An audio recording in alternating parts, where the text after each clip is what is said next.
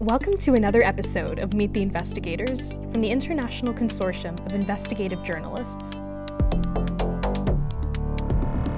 I'm your host, Nicole Sodik, ICIJ's editorial fellow. For this episode, I spoke with Alberto Arellano.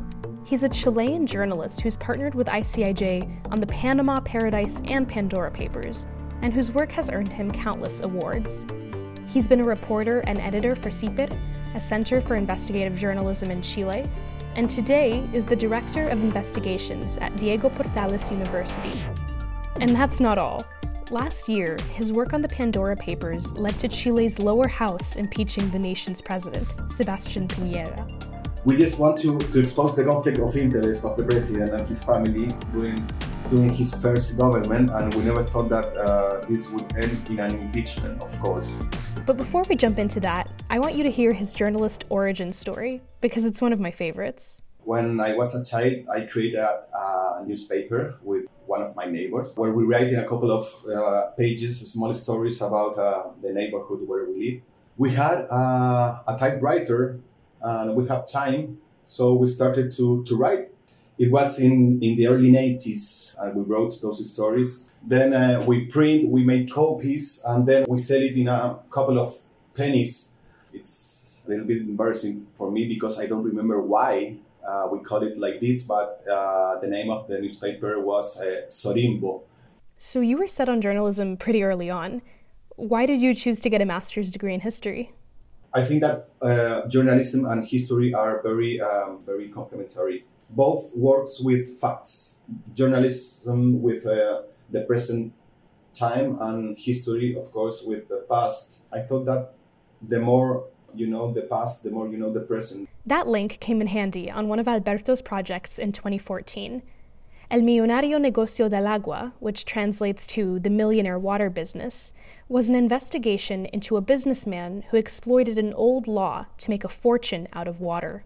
We had to go back in the 80s to understand how the water market in Chile works. In Chile, there is a water market, and it's not very transparent. For this story, we didn't receive any lead, so we started to investigate from big databases, public databases, in order to find who were the owners of the water rights in Chile. The issue of water rights in Chile is a complicated one. In 1980, while Chile was still under a dictatorship, the country instituted a new constitution that privatized water. That meant a basic human right was in the hands of a few powerful businessmen. In this case, the big surprise was the fact that we find that behind dozens of companies that have a lot of water rights from north to south of Chile was the same person, the same businessman. And we realized that in most cases, this businessman didn't develop any productive things with those water rights, but he kept these water rights in order to speculate with the prices. So when the scarcity of water in Chile was a fact, people like him did a big business, because they originally got those water rights for free and forever from the state. So this is the case of this businessman that made up at least $25 million selling the water rights that the states gave to him a lot of years ago. Did it surprise you to learn that this privatization process was still legal? Yeah, I think that it was the most surprising thing of the story. The problem is that we have water scarcity, so it was a big contradiction of the system.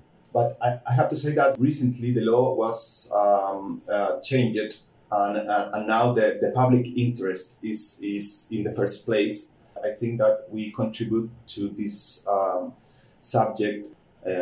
We put this subject in the public opinion, not only among the citizens, but also among the people that should make the laws in Chile.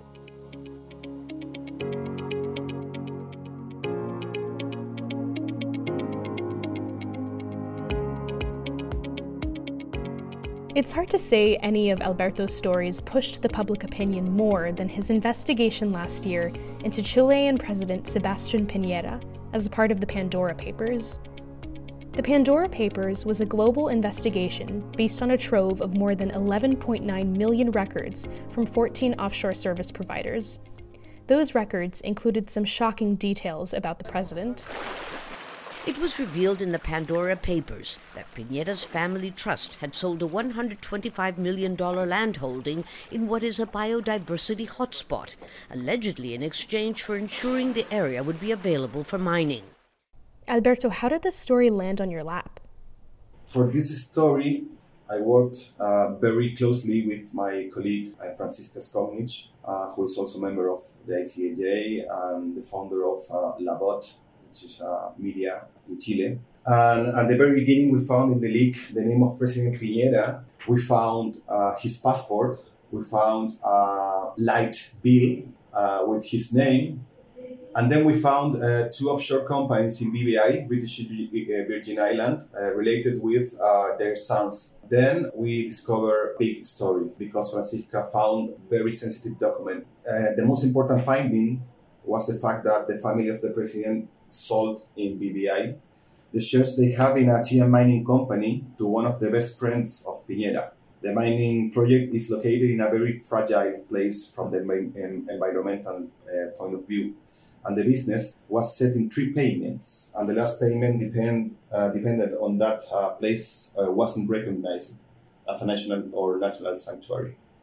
This decision depended on the government, on the government, and the head of the government at that time was Sebastián Piñera. So this story was about a big conflict of interest. What was the reaction to your story? It was a scandal, I guess, for 2 things. First of all, the story itself, the business conducted in BVI and so forth, the conflict of interest that affected the president.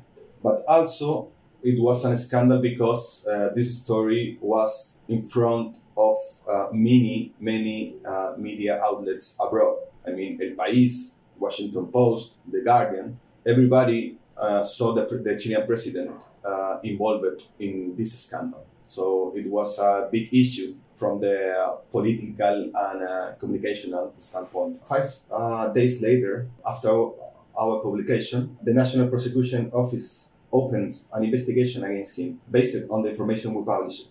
Alberto and Francisca's explosive story had some serious impact. 1 month after publication, the president was impeached by the lower house, though he later survived impeachment in the Senate. But it was unexpected. We just want to expose the conflict of interest of the president and his family during his first government, and we never thought that this would end in an impeachment, of course. Yeah, it was very rushed times for us. Gratefully, I received a lot of help for my domestic issues. I mean, working with somebody who walked every day with my dog because I didn't have time to take care of him. But it was a very busy week and month. We received a lot of callings from every part of the world to assist to TV shows. It is normal that after a couple of weeks, the rush start to descend, and we were able to take our normal lives back again. But I don't remember any other period with this pressure. Alberto's work on the Pandora Papers didn't end with President Piñera's impeachment.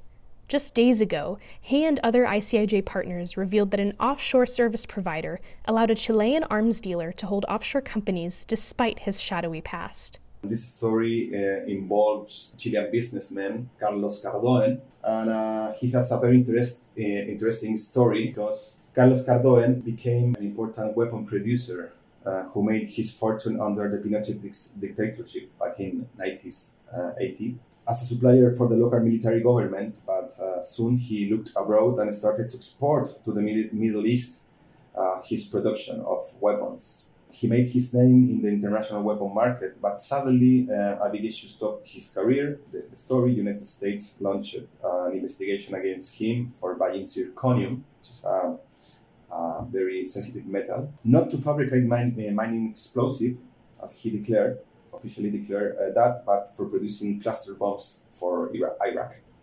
And Cardone appears in this second part of the Pandora Papers, linked to 3 to 4 offshore companies. Among Alberto and his co-reporters' biggest findings is that the Panamanian offshore firm kept Cardone as a client for years after Interpol issued a warrant for his arrest. A representative from Cardone's umbrella company said that the Panama entities are old and were created in response to the warrant, which, quote, made financial actions difficult. Alberto, how have journalistic collaborations like these affected your reporting?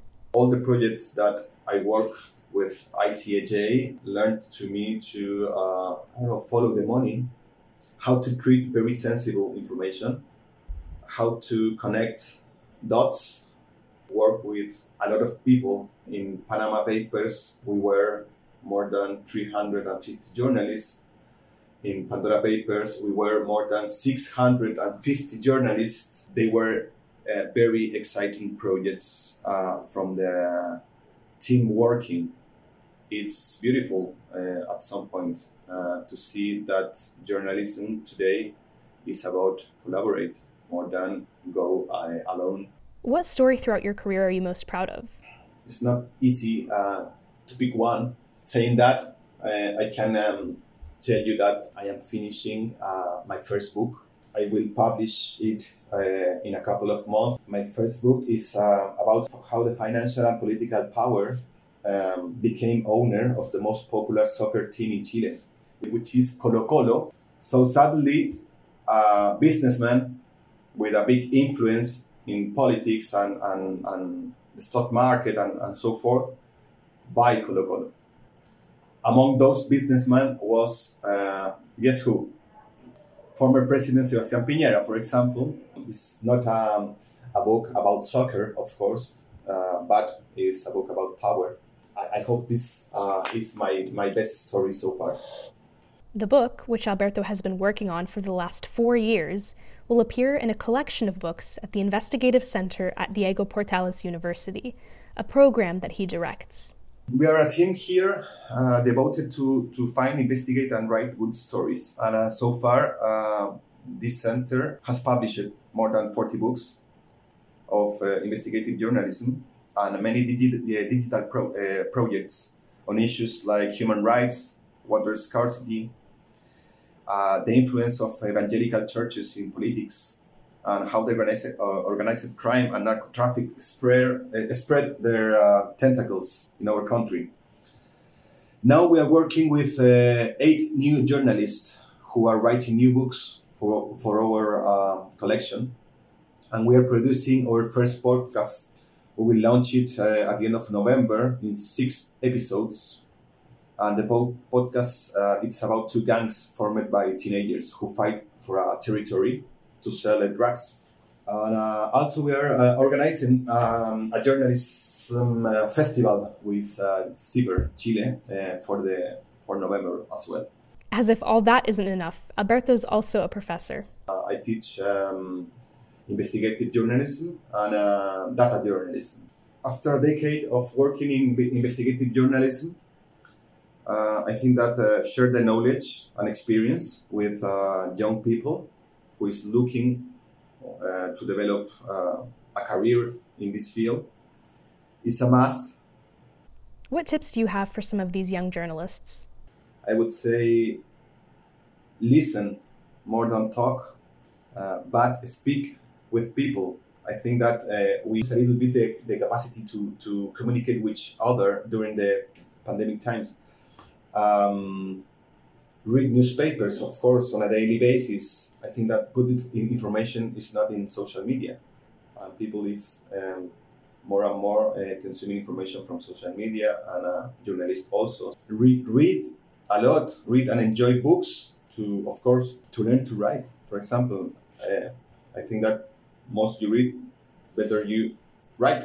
Ask questions that no one has asked. And be ethic, always.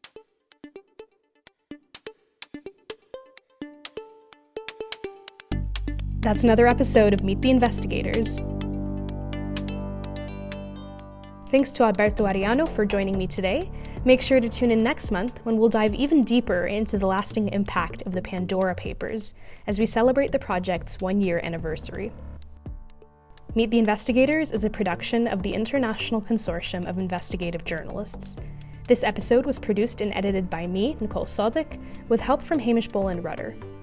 As always, don't forget to share the episode on social media using the hashtag #MeetTheInvestigators. See you next month.